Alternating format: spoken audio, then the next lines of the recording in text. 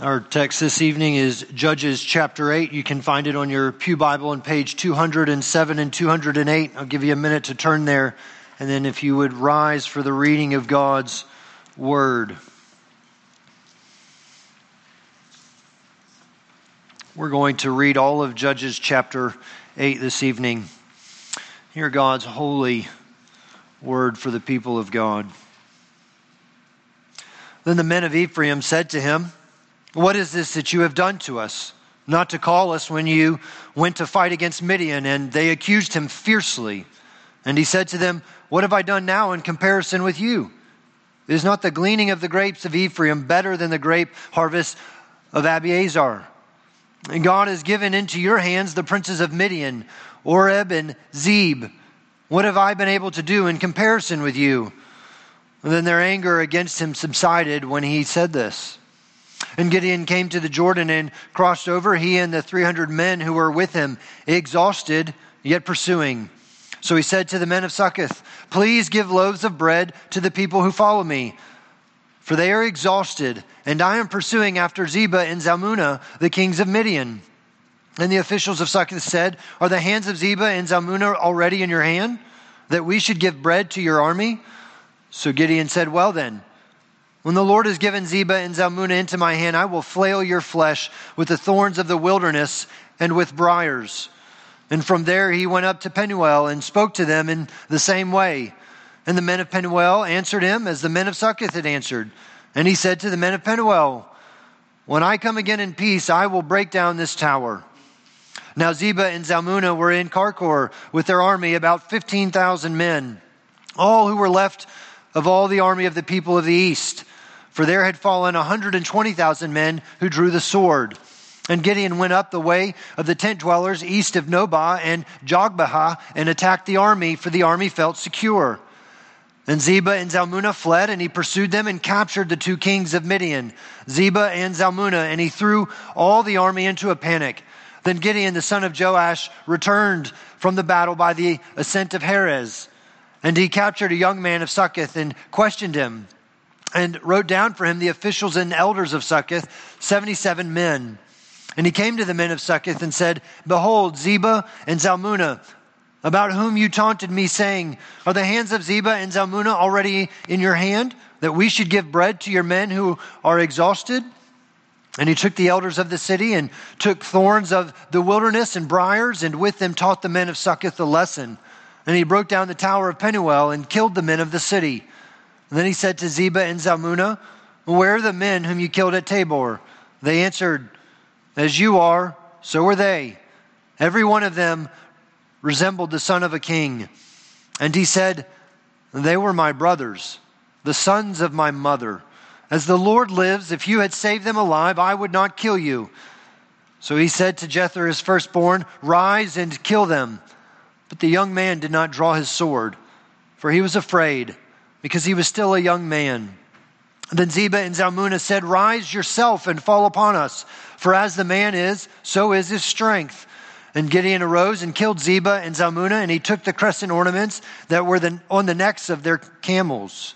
Then the men of Israel said to Gideon, 'Rule over us, you and your son and your grandson also, for you have saved us from the hand of Midian.' And Gideon said to them, 'I will not rule over you, and my son will not rule over you. The Lord will rule over you.' And Gideon said to them, 'Let me make a request of you. Every one of you give me the earrings from his spoil.' For they had golden earrings, because they were Ishmaelites. And they answered, 'We will willingly give them.' And they spread a cloak, and every man threw it in the earrings of his spoil.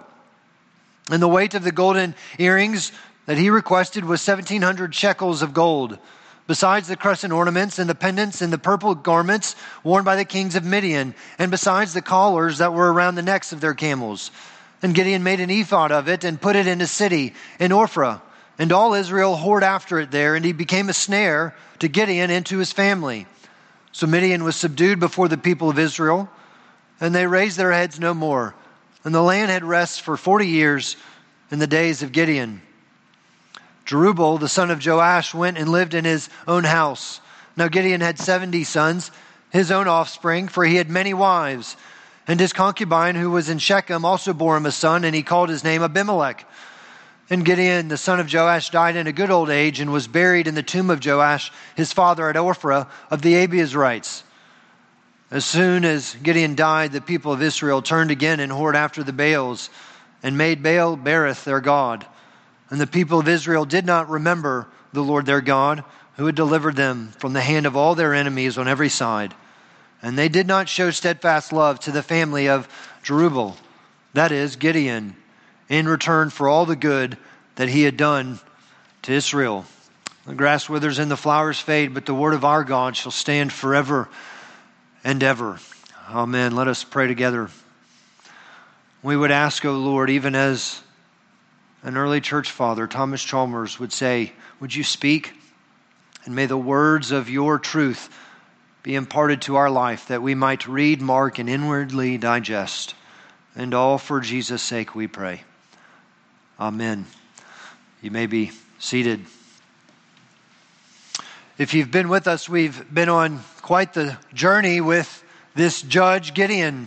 We are looking at sermon number 4. We are finishing up on Gideon this night, and I think one thing that might be helpful to you is, as we consider Gideon, I want you to think a slight sport analogy for a moment.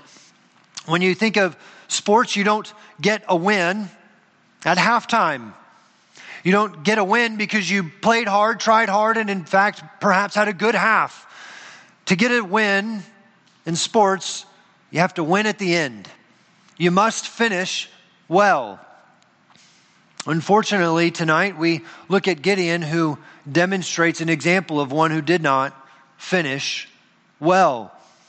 There's no halftime victories. You do not get a trophy for having competed well in the first half of your life. And unlike what we have seen in recent judges, that is, those before Gideon, we see some very important factors here, even in the very beginning, that something is sadly wrong. You see, the pattern that we're accustomed to is there's been some kind of oppression. There's been some kind of evil. And the people are oppressed and they cry out, and God raises up a judge, and well, then there's a defeat of the enemy, and perhaps there's rest of the land, and the people tend to follow after him. But here tonight, what we see are two things. Number one is, well, we don't get a short victory speech. We get a long speech of having what just took place about this victory. And not only that, we also watch the people of God fall right back into sin, not after the judge, but in fact, during his judgeship. And so what I want us to do is look at 3 different points or observations to better understand this narrative. Our first is we want to look at a disappointing victory. And that'll take us through verses 1 through 17. We'll then look at a distancing leader. That'll be verses 18 through 21. And then we will conclude with a displaced worship, 22 through the end. Well, let's look first at a disappointing victory. We pick up in verse 1, and we remember right before chapter 8, that is the story of Gideon that we are probably most familiar with. That is his 300 men. They go in and they ransack the city, not because they have done anything, but in fact because the Lord has done something. And Oreb and Zeb, the princes of Midian, well, they're on the run. They've been captured as Gideon and the 300 men go after him. And so what is it that we see? Well, Gideon and Israel, these 300 men they've just conquered a masterful defeat. They were way outmanned and outplanned. And yet God has done something. And you would think that as Gideon and the people are coming to continue to seek after the kings, that more people would want to be a part of this. Look at what we've done. Look at what we've seen God do. Join forces with us. Be a part of that. There should be a unifying or a rallying cry. And yet that's not what we read, is it? When we begin chapter 8, there's a delay in the fight. Gideon is looking for help. He doesn't get it. And not only does he not get it from 2 groups, the first one, that is Ephraim, challenges him. They challenge him on what he's done this far. Gideon's a hero, isn't he? Isn't he a national war champion? And yet he's not received or treated anything like it.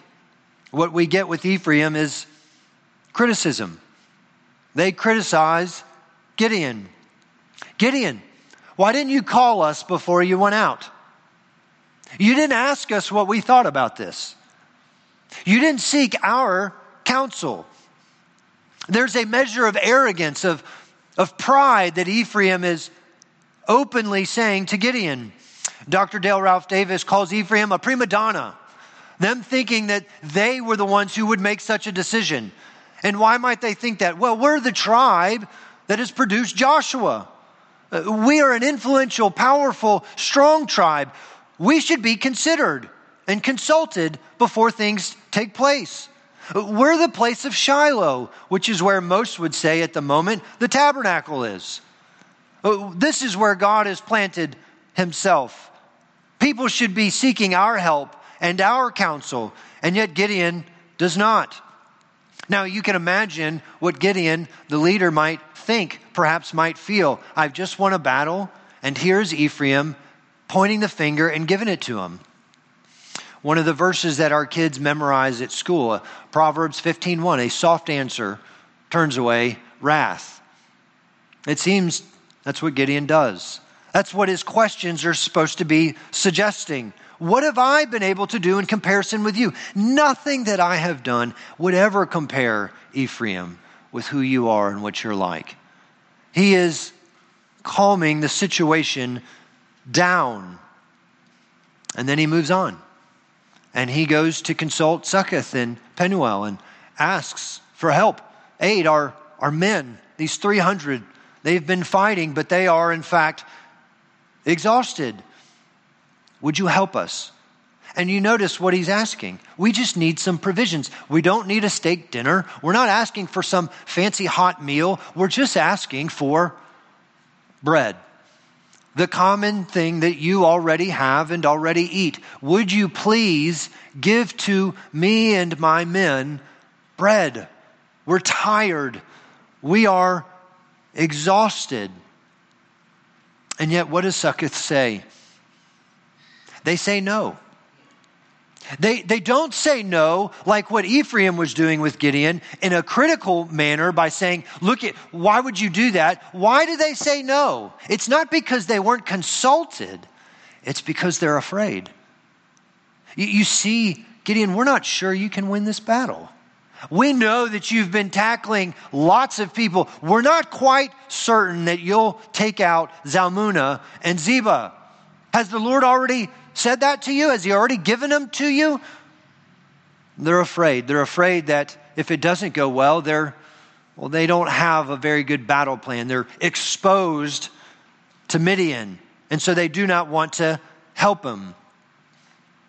And so Gideon says, well, when I win, and I will win, I'm going to come back and I'm going to teach you a lesson. And you read it, didn't you? You heard what he said.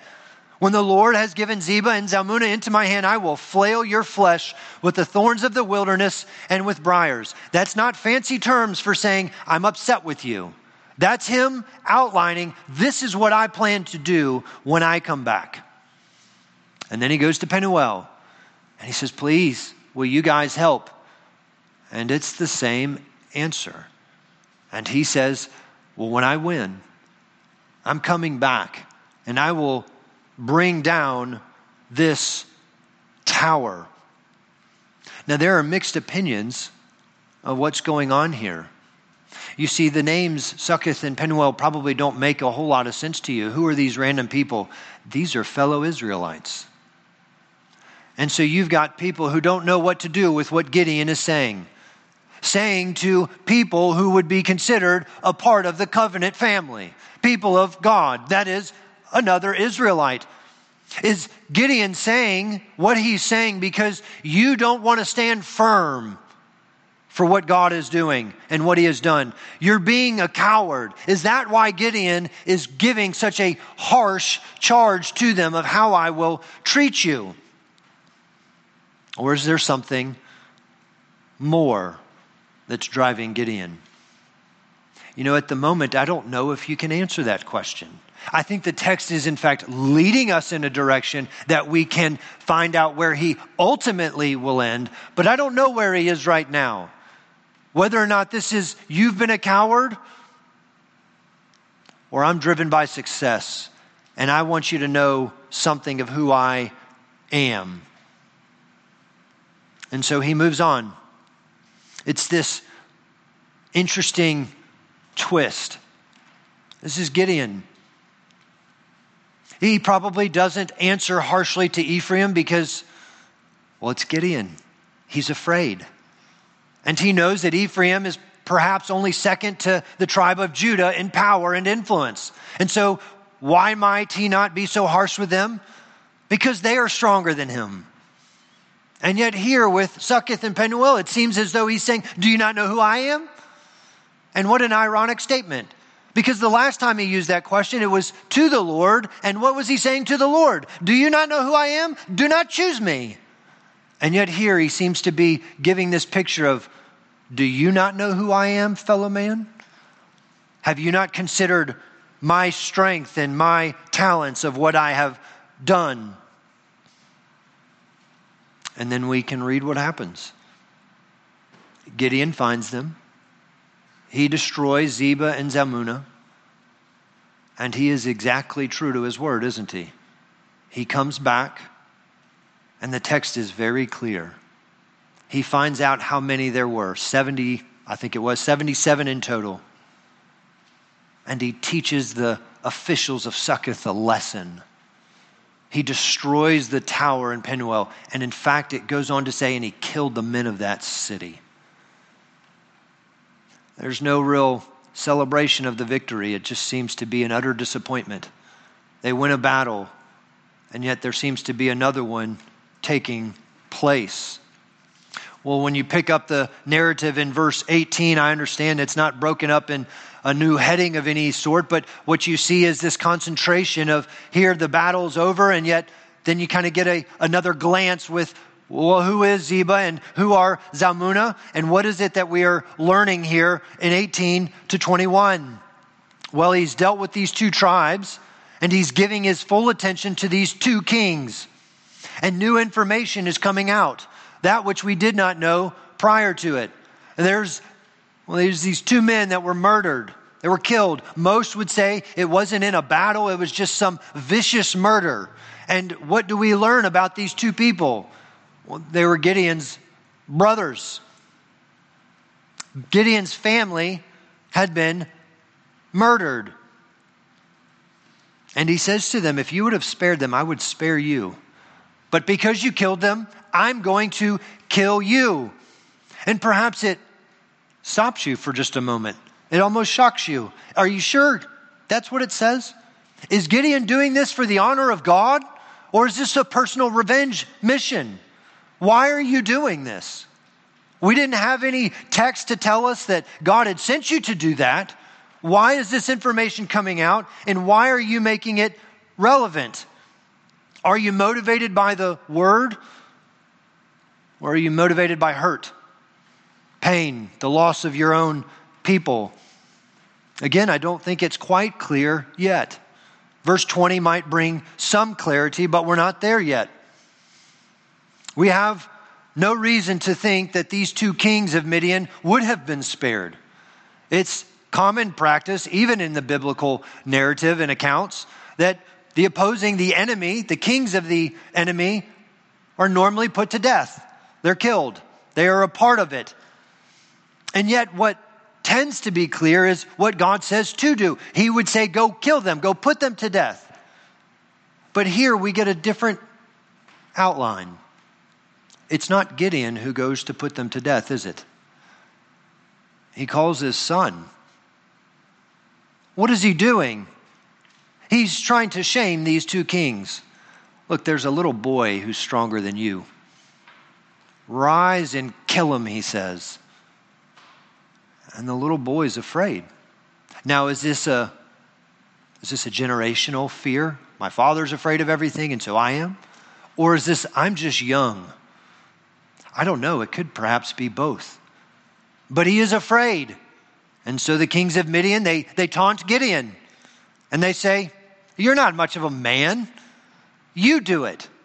And then you can read the account. He kills them. Now you could be saying to me, I'm making a little bit too much of this. But I want you to take notice of some things that you haven't been looking at. You see, in Judges chapter 6 and 7, at all of these major turning points, do you know what you find? Gideon is interacting with the Lord. And he's asking the Lord for help, for aid. What do I do? Where do I go? How do I know? Please give me a sign. Are you sure you want to send me? You sure you want to use me? In chapter 7, verse 15, we learn that Gideon worships the Lord based on the interpretation of the dream of the enemy. But after chapter 7, verse 15, you do not see the name of God in connection with Gideon show up again, except in verse 23 here. And I'm not quite certain Gideon is using the name of God for the reasons that you might think he is. I think what you're looking at is Gideon is distancing himself even from the Lord. Where in, say, the book of James, when James would say, "Draw near to me, and I will draw near to you," Gideon seems to be distancing himself from the Lord, not consulting, not depending, not trusting. And his heart is beginning to be exposed. And how do you know that to be the case? Because when you pick up in verse 22 and to the end, you see where the worship lies. You have a displaced worship. Midian has been defeated. And the men of Israel say what to Gideon? "Rule over us, Gideon. You, your son, and your grandson." And did you see what they said? "For you have saved us from the hand of Midian." What do they want? They want a king. They want a king to rule over them. They want a dynasty to be a part of this. They've already forgotten they have a king. They're asking for a king that they want to obey, but they already have a king in which they do not obey. And you can see this pattern. Isn't this the problem with when they call Saul? We want a king. Why? Because we don't want to be the called out ones. We don't want to be the separated ones. We want to be the we fit in ones. We want to look just like everybody else. So give to us a king. And then you find out what's behind it. It's because they think man has saved them. You remember in chapter 7. Do you remember why Gideon only has 300? Was it not the Lord saying, "I am diminishing your external support so that you do not think you have saved you"? And it has taken very short amounts of time for them to go ahead and say, "But we have saved us. Look at us. Gideon, you have saved us." They have already forgotten that salvation is from the Lord, and they have bought into the lie that salvation is in fact from man. They can save themselves. You know what's so difficult about this is sometimes what's most problematic is not our failures, but our successes. What we think that we are good at and what we think we can or perhaps have achieved. You see, in failure, sometimes we learn the lesson quite quickly. I just can't hold on to those things the way I want to. But success has a whole different temptation, doesn't it? To say, look at how much you've accomplished. Look at how good it feels. Look at how good it looks, what it in fact is like. We begin to tempt ourselves, don't we? We can do it. We can save ourselves. When we see a success, look at how hard I tried. Look at my good plan. my good organization. I did a great job. And we begin to forget that it is of the Lord. And here is Gideon. And you could be saying again, Danny, I think you might be giving Gideon a hard time. They told him, rule over us. And Gideon said no. He said the Lord is the only one who rules over you. Gideon knew to say no, didn't he? Because the title does only belong to the Lord. He did say no to the title, but he seems to say yes to the lifestyle. You know, saying the right thing and doing the right thing are different. And so Gideon says no, but his life seems to suggest otherwise. Do you see what Gideon does? He says no, but could I ask a favor? Could you provide some of your treasure? I'm not your king, but I do need a king account. I'm going to tax you just a little, not a lot, just a little. I'm not your king, but I do need a royal bank account. What else is he doing? He takes several wives. Now, I'm not suggesting that that is a biblical response, period. But you can read your Old Testament. That tends to be what? That's the habit of the kings. When they're victorious, they take wives. And Gideon takes wives. He has 70 children. I have enough with 3. He's got 70. And he names one of them. And you learned. He had a son with a concubine. He named him Abimelech. And you thought to yourself, well, sure, Gideon, if you couldn't come up with any better name, that one works. But what does Abimelech mean? In Hebrew, it means my father is king. Now, you have some people who want to suggest and say he named him Abimelech because he was trying to say that God is your father who is king. But then you look at the pattern of Gideon's life. What about his life right now is suggesting that it is the Father in heaven who is king? He is acting like a king, and he is saying, no, my son Abimelech will testify to the fact that I am in fact in charge. And you could keep reading. He's not going to just stop there. What else does he do as soon as he's had his child or children? He makes an ephod. Now, you don't really care about that until you read Exodus 28. What is an ephod? It is a priestly garment. It is what the Lord gave and instructed the high priest. It was a costly garment. It had precious stones. And in fact, it had 12 precious stones. And it had these 2 other, most people think they're stones, Urim and Thummim. And they were used to kind of direct and find out what is the counsel of the Lord. And so they had these stones a part of it. And you can go, that it sounds like a fun garment. Maybe that would look nice. Is that a fun accessory? It's not so much the accessory that makes this such a big deal. It's where you found the ephod. The ephod was always in connection with the Ark of the Covenant, with the tabernacle, with where worship was to take place. And what is Gideon doing?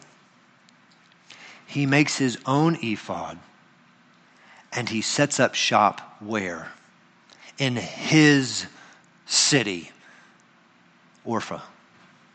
And there is no biblical indication that God has said, take the tabernacle from Shiloh and put it in your city.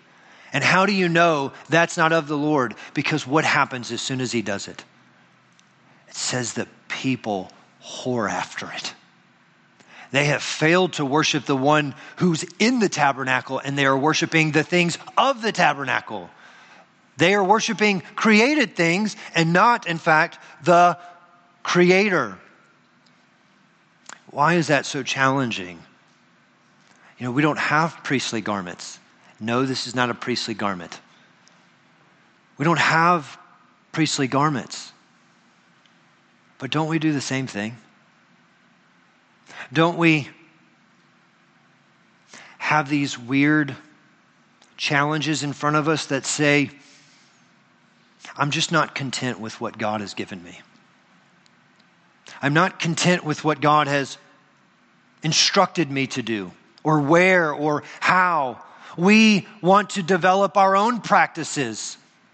We want to conjure up our own suggestions of what it means. And how do we do that? Well, many people just say, well, the Holy Spirit told me this, and you have no idea where that was found. Now, you in here tonight are probably going, I know, Danny, there are some people who say that, but we're Reformed. We don't do that. Au contraire. I think we have our own ways of doing the very same thing. Pause for a moment and consider this question. Why is it that you always want more Bible studies? Why do you want more Bible studies, more events, more fellowship, more retreats? Sometimes we like to say, because that's where people fall in love with Jesus. We can have these contexts and people will fall more in love with Jesus. It's easier for them to seek God if we would do these different events. Is that not forsaking the means of grace?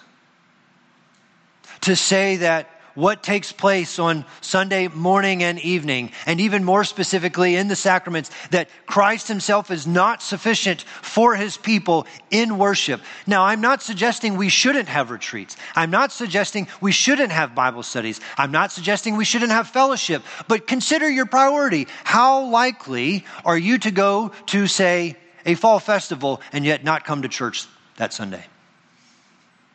Or to choose a Bible study throughout the week and yet not be a part of worship? Or come to a committee meeting or a team meeting or whatever else you want to call them, but not come to church? It's not so much that these events are problematic, but our priorities begin to show where our worship really lies. Where do we feel most comfortable? Is it in the worship of God that should make us uncomfortable? Or is it in hiding in these other activities? Again, Dr. Davis says we are always living in this dangerous temptation to mouth humility, but to practice pride. You see, it wasn't the weakness of Gideon that got him in so much trouble. It was the misconception that he thought he was strong, that he in fact did something. Success is, well, it's not bad, but believing that you are the one who achieves it all is a problem. Judges 8 is a real turning point in this book. What you read in verse 28, the land had rest 40 years in the days of Gideon. A phrase that reminds us, we've seen it before, it reminds us of the refreshment of God's people. There's no enemy stealing your stuff. They're not attacking you. They're not invading you. The people of God seem at some measure to be worshiping. They have some general peace. Verse 28 is the last time in this entire book you will see that phrase, that the land had rest. We have nearly 2/3 of the book to go, and already they are without peace with God. They have forsaken God. Gideon, the judge who was tasked to lead people away from idolatry, has just led them right into it. You remember the prophet Jonah, what he says in chapter 2? Those who cling to worthless idols forfeit the grace that could be theirs. Trusting in winning a battle might actually cost you the war. Now, this is probably going to hit on a few of your hearts for just a moment. Not many, because not many of you are fans of this team. But I want to draw you back to 2013. In light of this week, there are going to be all kinds of unique football games, rivalry games, and one is called the Iron Bowl. That is Alabama and Auburn. I want you to think about the Iron Bowl in 2013. Alabama is ranked number 1 in the country at the time, and Auburn is number 4. Only a few of you probably remember the controversial play, but it's the fourth quarter. They're tied 28-28, and a man with the ball steps out of bounds, just stepped out of bounds. You can possibly disagree with the refs, but just stepped out of bounds. Just enough time with 1 second to kick a 57-yard field goal to win the game. Now maybe some of you are starting to remember this.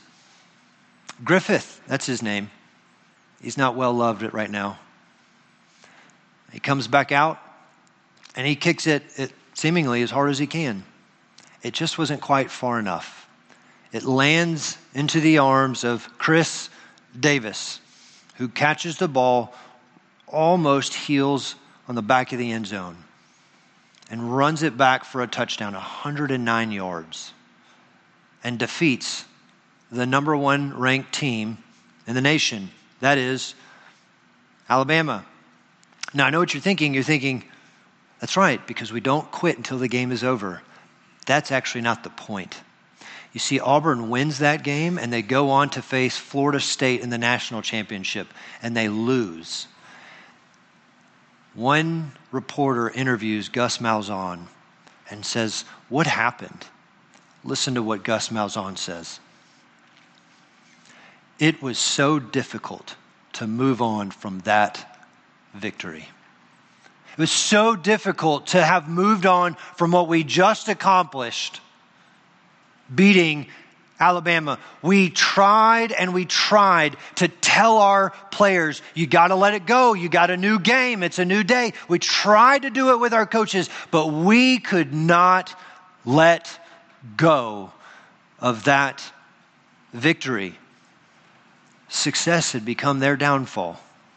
They could not win the championship because they were so over the moon about a previous success. Now, the point is not to do what you can to lose. The point is also not to act like you didn't succeed when you do succeed.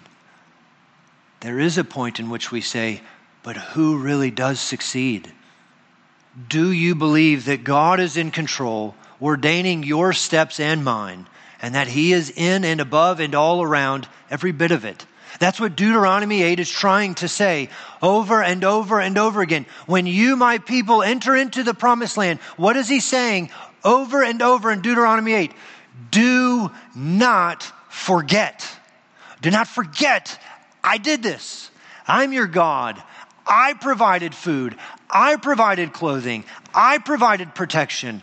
I provided all of these things. Do not forget. And God told Gideon, you have a small army because you have a large God. Do not forget. And Gideon has utterly forgotten. And in fact, the text tells you, and so did all of the people.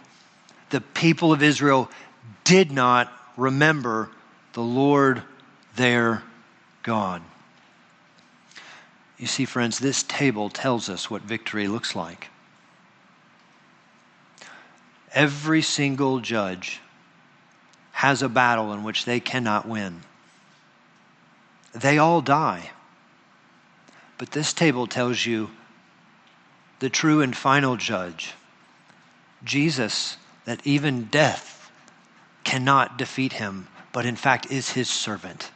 He rules and overreigns death itself.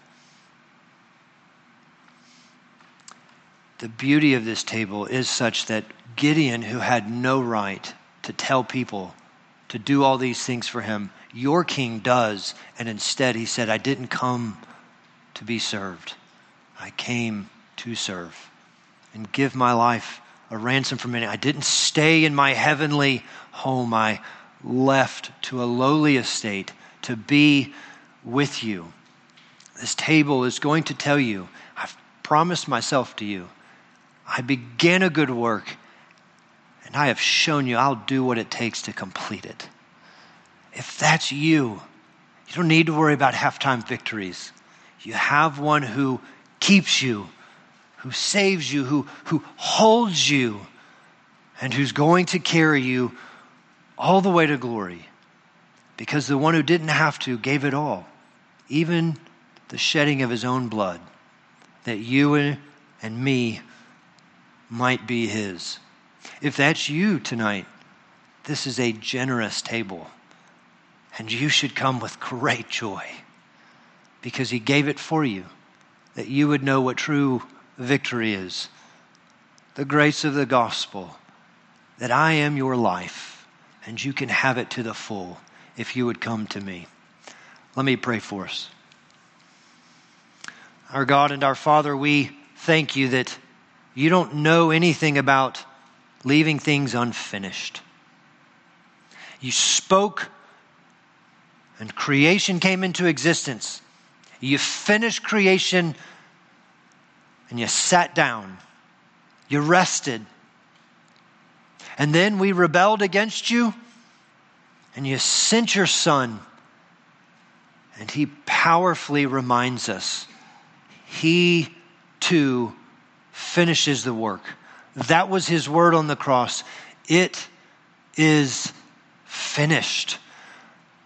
Might we find such nourishment in the gospel this night, because a victory that is applied to us was not achieved by us, but by your Son. So as we prepare to come, open our hearts that we might have great affection for you and lives that in fact might reflect you. And all for Jesus' sake we pray. Amen.